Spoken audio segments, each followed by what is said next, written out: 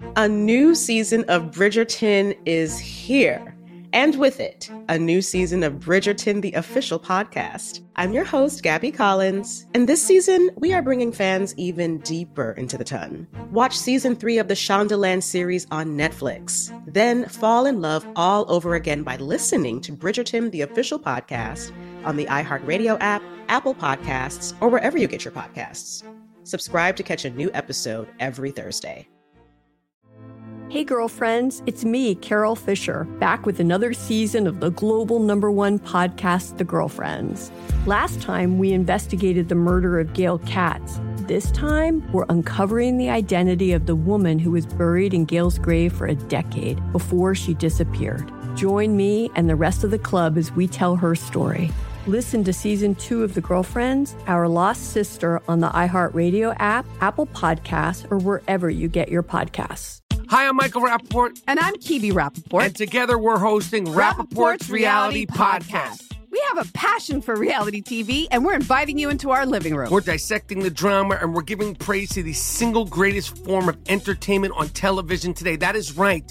Reality TV is the greatest form of entertainment on television today. Listen to Rappaport's Reality with me, Kibi Rappaport. And me, Michael Rappaport, on the iHeartRadio app, Apple Podcast, or wherever you get your podcast. As important as choosing the right destination when traveling is choosing the right travel partner. Gene Fodor. Gene, was будет?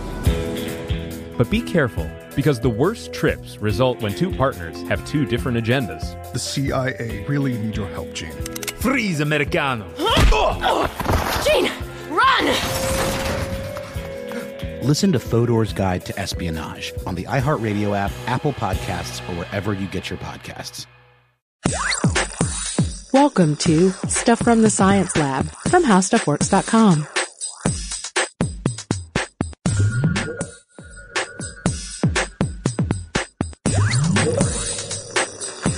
Hey guys, and welcome to the podcast. This is Allison Loudermilk, the science editor at HowStuffWorks.com. And this is Robert Lamb, science writer at HowStuffWorks.com. Today we are discussing one of my favorite articles, I think, on HowStuffWorks.com. And this was one that you wrote. Yeah, it's pretty good. Back in the day. And the title is actually, Are Lefties Better at Sports? And as you allude to in your intro of said article, lefties tend to think they're superior. And in fact, you were saying that right before we started recording. Yeah, I think I was criticizing you because you are, in fact, a lefty. I am a lefty, and you are not. Yeah. Now Did you ever want to be a lefty? No, because, it's, you're always bumping into things. Mm-hmm. You gotta have a special desk. It just looked kind of like a pain. My sister was a lefty, and my wife is a lefty. Really? Yeah. But it's always kind of awkward because it's like we have to watch how we sit next to each other at things. Otherwise, if we're at dinner table next to each other, we might be bumping elbows and it's annoying. And then there, with left-handed people, whether there's one in the family or you marry one, there's the whole, thing about them being evil. And so I'm always, I'm always just hesitant when I'm just around lefties because that explains so much about our working relationship. Yeah. So left-handedness or right-handedness is just something that we inherit. In fact, lefties and righties have been around as far back as the Paleolithic period. And in your article, you stated that the number of left-handers is roughly 10% of the population, and that number has remained steady for about 10,000 years, which is pretty incredible. 10%, yeah. Yeah, so those cavemen, those unique lefty cavemen back in the day.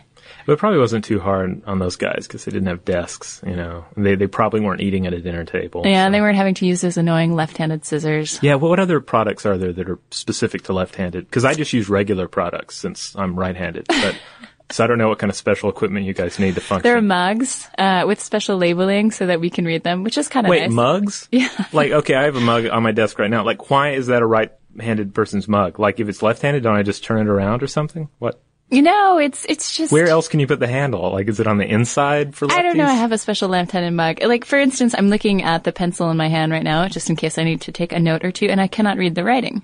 However, if I hold it in my right hand, I can read the writing. And that's not a big deal. I don't really need to read the writing on pencils all that often, but it's just one of those things that we lefties have adapted to deal with. You should, the next time, you're at you go to buy a car or whatever, somebody gives you some sort of the business pen, and they give you one that is for right hand, you should get really offended, throw it back at them. That would be great. Yeah. Well, there's a whole lefty movement, and I'm not talking about politics, obviously. But so nature or nurture, what's the deal here? Well, we're not really sure of the exact combination of genetic or environmental factors that contribute to what makes us right-handed or left-handed. Mm-hmm. Now, it is important to note that you do see this throughout the animal kingdom. Right. Yeah. Definitely. You're talking about the sea snails in your left-handed article. Yeah, and the crabs. Yeah, I mean, you see it. Except if you don't have hands, it's called what?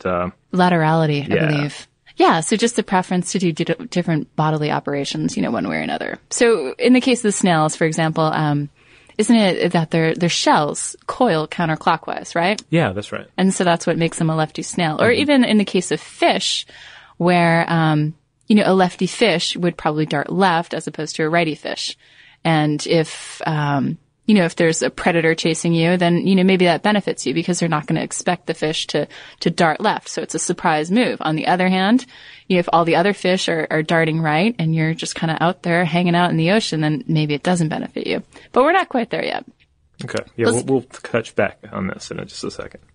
Yeah. So the question of whether you're a righty or a lefty, some think is settled in the womb, which I think is kind of interesting. And then you hear other people saying that handedness isn't settled until as late as age 5 in humans. Huh. I think that my son might be a lefty. Yeah, you think so? I think so. And I'm kind of proud of the little guy. Yeah. Are you going to take sides if one's right-handed and one's left-handed? No, I will never be an evil parent and force him to write or, do anything else that he doesn't want to with a right hand or a left hand or, yeah. I'm not into that kind of parenting, Robert. Okay. So there are some costs of being lefty, which I find really interesting and which you guys have probably heard about. There's the big one about driving and accidents. Have you heard this? That lefties are more prone to getting in accidents? It's like the fish thing, right? Where you said like the fish will dart one way when the others dart the other? Except this is behind the wheel of a moving automobile, so. Well, right. So I've heard it explained as, if you're left-handed, that's your dominant hand. So if you imagine them on the car wheel, you're more prone to turn the car into oncoming traffic. Huh. That's one way I've heard it explained. I have not seen any studies to back that up, but. Now, a smaller height is apparently another factor, though. Yeah, smaller height. Which, my wife is pretty tall for a girl. I mean, so I don't know how much I buy that one. I mean, and also, some of these guys. And these are theorized costs. Yeah. Of being a lefty. Yeah. And they probably pan out over a large population. Mm-hmm. So you can't just be like, whoa, that's total BS because my wife's tall. Yeah. Also later onset of puberty, and they may not live as long, which is fine. I mean, you don't care. Yeah. So also higher incidence of schizophrenia, alcoholism, dyslexia, along with stuff like Crohn's disease and ulcerative colitis. And then you have some mental disabilities that may be showing up in lefties more. Yeah. So that about takes care of it for some of the costs out there of being lefty, using your left hand with those funny green scissors. Yeah, well, that's the thing. That's probably pretty traumatizing. The funny green scissors and the funky desks, Okay, I will tell you that when you're learning sports, maybe you're learning how to shoot, you're learning archery. Mm-hmm. And the instructor's never dealt with a lefty, so they have to figure out how to show you with the arms, and they're right-handed. It can, sort of get annoying after a while. I wonder, how about playing guitar? I wonder if they have to use a different hand. Huh. I would think so. And if they did, it would make, how in the because you use your left hand to pick. I would use my left hand to, strum the guitar or whatever. Wouldn't you use your right hand? Well, how the older guitar dude always comes on to the lady in the movie by showing her how to play the guitar. I wonder if that's a limiting factor if he's a righty and he's coming on to a lefty. Oh, good point. Huh. Definitely. Yeah, I'm sure. Let us know, guitar players, how that's gone for you. So there is one good thing about being a lefty, and it's, whether you're smacking a tennis ball across court or you're landing a left hook, or you're fighting someone in hand-to-hand combat, as the case may be.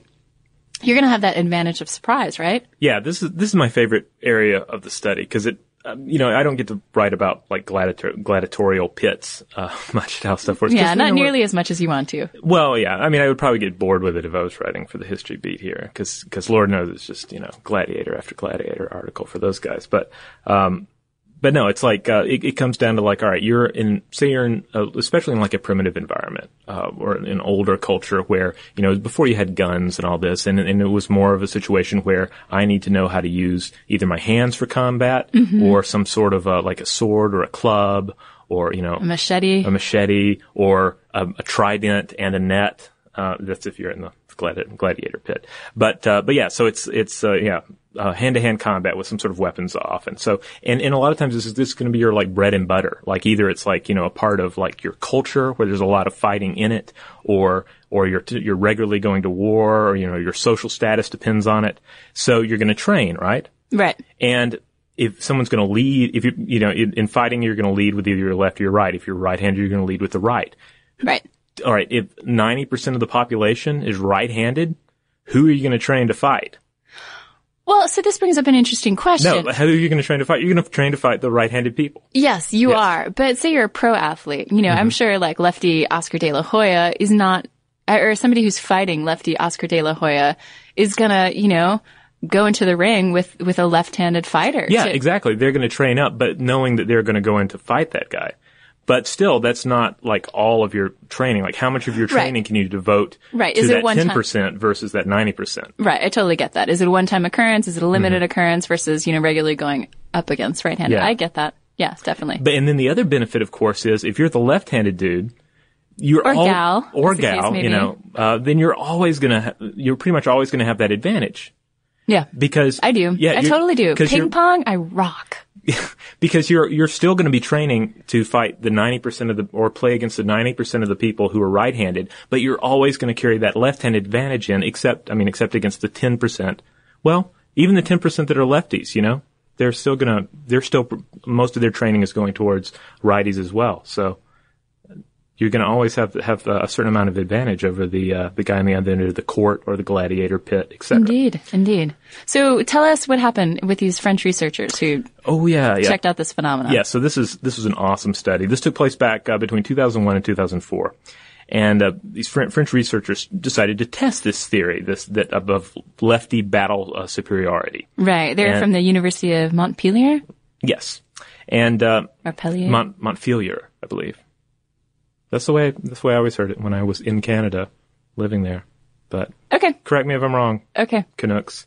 So yeah, basically they were like, let's study this. But instead of like watching like tennis players or whatever, because sports is basically just sort of a deviation from killing other people with your bare hands. Definitely. There's no doubt about that at all. I mean, really, I think everybody can pretty much agree that like sports are like primitive war-light. Yes. Yeah.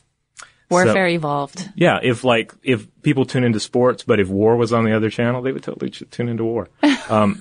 So they decided, all right, well, where can we really put this theory to the test? And they decided to go to the places where they had really high murder rates, and people were more likely to commit these murders with like handheld weapons or their hands, etc. Right. So they were visiting societies, without the infiltration of guns, somewhat simple societies. Right. And in these societies, again, the left-handed person would seem to have the advantage and would seem better prepared to survive these violent encounters. Right. And sure enough, again, rest of the world, 10% of the population lefties. In these areas, they found as high as 27% lefties. Okay. So that just means there's enough violence going on that the lefty population, the percentage of the population that was lefty was higher, because they're surviving more violent encounters than they're losing out in. Right. So there's a correlation between the high murder rate and the occurrence of left-handedness in those societies. Yeah. Yeah, that's pretty interesting. And it wasn't, I was looking at the data in the paper, and if you want to read the paper, you should look it up. Charlotte Forey, she has all of her publications on her CV on the web. Oh, you can find that paper itself and, by her and her co-author, Michel Raymond, and it was published in the Proceedings of the Royal Society. And it had a nice title, and that was Handedness, Homicide, and Negative Frequency Dependent Selection. Ah. See, I'm just really hoping for the day when we can get that left-handed percentile down to like 5%. Just think how safe the streets will be. I know, right? Yeah, so here's another theory for you on why lefties might kick butt in sports. And this comes from freelance writer Julia Layton. She wrote an article for HowStuffWorks and whether left-handers are quicker thinkers than righties. Okay. And so this is more like in the brain where it's happening. It's like fast decision-making on the court or on the battlefield, etc. Okay. So the theory goes something like this. According to Julia, the two hemispheres or halves of the brain, the right and the left, are pretty much identical. Okay. For the most part.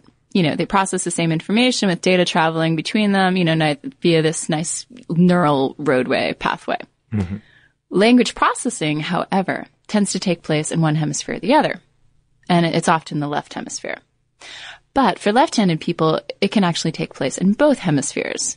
Okay, in addition to language processing, sensory data processing often goes to one hemisphere or another. So say, data picked up on the right side of the body, whether it's with the right eye, the right ear, or even the right hand or the right foot. You get the idea here. Right. It's going to go to the left hemisphere for processing and, vice versa. Data picked up on the left side goes to the right hemisphere. I don't know why they have to make this so complicated. Why couldn't the left, side and the left brain line up and the right side and the right, but anyway. What's up with this crisscrossing business? Well, it kind of makes sense. You're like, I don't know, imagine sort of leaning into something, I don't know, angles. So how does this relate to the titles of our podcast, which is Are Lefties Better at Sports? So if you think that people who write with their left hands may be better at processing sensory info and language with both hemispheres of their brain, then maybe they're better at, handling all that information in a fast fashion. Yeah, because, you've really got to be like that. Out there. And I am like that. Yeah. Like out that. on the tennis court. Yeah. Can we get a snuffing sound in there? So how do you test this? It's nice for me to spout off about how lefties are superior, but, let's take it to the lab. And a bunch of guys from Australian National University did. They got together 100 people, 80 righties and 20 lefties, and they tried to test the flow of info between the two sides of the brains. The paper was published a few years back in the journal Neuropsychology, if you're interested. So here's how they tested it. They showed participants a dot on a computer screen. Sounds really fascinating so far. Dot on a computer screen. Yeah. The computer screen had a dividing line down the center. Okay. So it's kind of like Pong. Gotcha. Yeah. So you see a dot, it would appear to the left or the right of the dividing line. Okay. And then you, the participant, had to press the button to indicate which side the dot showed up on. Okay. Okay? So overall, when the dots were appearing on the left and the right-hand side, lefties were faster at this task. But change it around and you just put the dot on one side and righties were faster. So, extrapolating from this, righties could be faster at processing info that targets just one side of the brain. Mm-hmm. But lefties would be faster, according to this experiment, in targeting, both types of information. Okay. All right, so let's take it back to sports. And again, like we kind of said in the beginning, if lefties are indeed better at processing sensory info with the two hemispheres, they could have a slight advantage in sports, gaming, other activities. So I bet you kind of wish you were a lefty if it's going to make you a better gamer, huh? It's not about being a great gamer. It's about enjoying the, the video game experience. Right, it's not about the competition. Yeah, exactly. Sure. Do you really believe that? I do believe that, yeah. Some people, I think there are kind of two schools of thought. There are the people who play games and are really, really good at games, and and others that want to enjoy the storytelling aspect of it and all. But there's still games that say I'm probably one of the best in the world at. Oh, really? Yeah.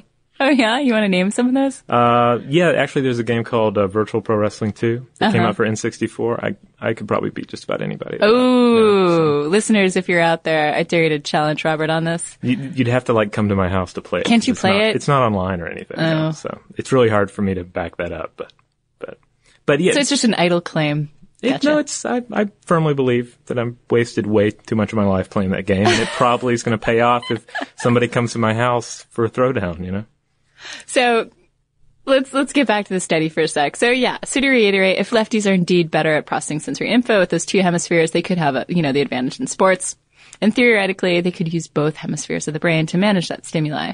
Yeah, the thing that's coming to my mind is I'm imagining a dude on a football field, and it's instead of one guy coming at him from one direction, it's two guys coming at him. Right. Yeah, and he's better able to process both of these guys. Plus the ball, and he manages to catch the ball. And right. Yeah, because especially football field especially seems like a situation where you could have all sorts of stuff going on. The crowds roaring in your ears. Yeah.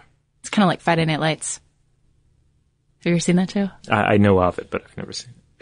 Well, so the last thing I want to say about lefties, outside of sports, this study that Julia was talking about, they said that a lefty could also, being a lefty could also benefit you in old age.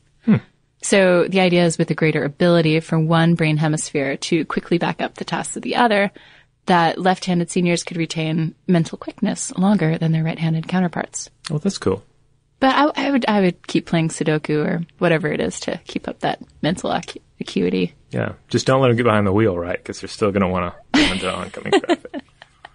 Right, so if you're old and a lefty, you're in trouble. Yeah. So this is a great podcast, especially for lefties, because it gives you so much fuel to just go out there and talk about how great you are. So I've been wanting to do this podcast forever. So we'd love to hear from you, your thoughts, all the lefties out there, some of the righties, perhaps, just a few though.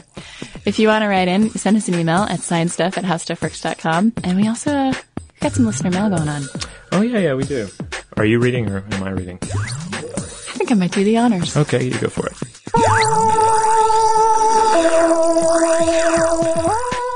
So this listener mail was from Valerie, and Val works at a prosthetic company. She manufactures prosthetics. Oh, prosthetic limbs. Cool. Yeah. And she wrote in to say, thank you guys so much for doing your prosthetic podcast. I work as a prosthetist. Pronounce that carefully if you don't want to sound like a quote-unquote lady of the evening. So she was saying that when we were talking about some of the Paralympians, when we were talking about that, remember, we were kind of putting it out there whether Paralympians could eventually be, surpass people who, have all their limbs or... And Valerie was breaking it down to a matter of energy return. And what she said was that an anatomical human leg can return 130% to 200% of the energy easily. Mm-hmm. And the problem here is that until we can figure out how to get that with a prosthetic limb, you're only getting 99.999% energy return. So this is actually what let, what was his name, Oscar? Qualify. Yeah, the dude with the really awesome... the cheetah blades. Yeah, the cheetah blades. On South Africa. Because he's not getting that energy return yet. Mm-hmm. Above and beyond. But once they're able to engineer that and equal the energy efficiency of human limbs, then... Ixnay. Yeah. And Valerie also wrote that, as to the cost, yes, the new fancy ones are very dear, but for vets returning home from the wars, everything they need is 100% paid for. Which is surprising and great news if that's the case. Yeah, I think there was like a part in The Wire where they, like the last season where they dealt with that, like dudes getting like prosthetics. Mm-hmm. And she was also writing that most new developments in prosthetics can be tracked to wars. So World War II equaled improvements in knee and modular components. Mm-hmm. Vietnam equaled improvements in myoelectrics. Iraq, Afghanistan targeted re-innovation and the DARPA hand. DARPA hand. Yeah, that one's a really cool one. Yeah, because basically, if you are in the business of sending, your citizens off to become maimed in a war, you want to send like the message: A, we will do everything we can possibly do to, make life easier when you come back without that hand, and also you don't want all your veterans standing around with no legs because it kind of looks bad for new recruits. I mean, seriously, yeah, you don't want people sitting around on boards with missing limbs. If you've got a nice government, funded, artificial leg, you're not even going to tell the difference. Yeah. So we also heard from Jeremy, and Jeremy used to work for a company that made dental implants, and he was talking about osseointegration. Do you remember what osseointegration was? Yeah, that's where like titanium and bone fusing mesh together. Yeah. And he was saying for some of the dental implants that he was working on, it took over 6 months to fully integrate, but newer designs got this time down to like less than 3 months to fully integrate. And what the mechanism was at work to speed up the integration was you douse the surface in an acid bath to rough it up and make it easier for the bone to integrate with the implant, which I thought was really interesting. Huh, yeah, so if, that process isn't occurring fast enough, you can dump some acid in there and speed it up. Huh. Yeah, I'll have to ask my dad about that. He's a dentist. Yeah, thanks, Jeremy, for writing.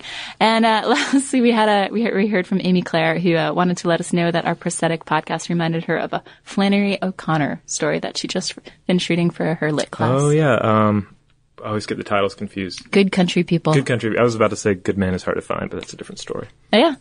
So if you guys have anything to say, again, send it our way, or connect with us on Facebook. We're Stuff from the Science Lab, or on Twitter, we're Lab Stuff. Yeah, check us out there. We'll keep you updated on what our latest podcasts are about, what we're blogging about, odd news stories that come our way, as well as the new articles that are hitting the How Stuff Works website itself. All right. Thanks for listening.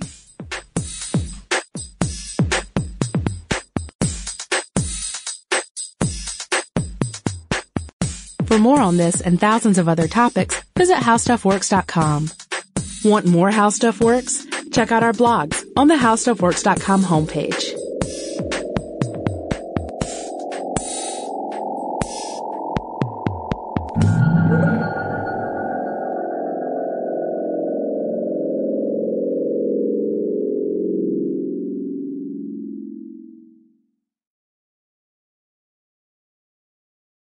Managing your diabetes just got easier. The powerful new Dexcom G7 lets you see your glucose numbers on your compatible watch and phone without finger sticks. And because Dexcom G7 is the most accurate CGM system, you can be confident in your food, exercise, and medication decisions. And all those decisions can lead to big results, like more time in range and lower A1C. Get started at Dexcom.com. Dexcom data on file 2023. If your glucose alerts and readings from the G7 do not match symptoms or expectations, use a blood glucose meter to make diabetes treatment decisions. For a list of compatible devices, visit Dexcom.com/compatibility. Today's episode is brought to you by Visible. The future of wireless is here, and it's transparent. Switch to Visible, the wireless company that makes wireless visible. Get a one-line plan with unlimited 5G data powered by Verizon, just $25 a month, every month, taxes and fees included. No hidden fees, no surprises, no, really. What are you waiting for? Get with the times and switch to Visible at Visible.com. Monthly rate on the Visible plan. For data management practices and additional terms, visit Visible.com. A new season of Bridgerton is here. And with it, a new season of Bridgerton, the official podcast. I'm your host, Gabby Collins, and this season, we are bringing fans even deeper into the ton. Watch season 3 of the Shondaland series on Netflix. Then fall in love all over again by listening to Bridgerton, the official podcast, on the iHeartRadio app, Apple Podcasts, or wherever you get your podcasts. Subscribe to catch a new episode every Thursday. Hey girlfriends, it's me, Carol Fisher, back with another season of the global #1 podcast, The Girlfriends. Last time, we investigated the murder of Gail Katz. This time, we're uncovering the identity of the woman who was buried in Gail's grave for a decade before she disappeared. Join me and the rest of the club as we tell her story. Listen to Season 2 of The Girlfriends, Our Lost Sister on the iHeartRadio app, Apple Podcasts, or wherever you get your podcasts.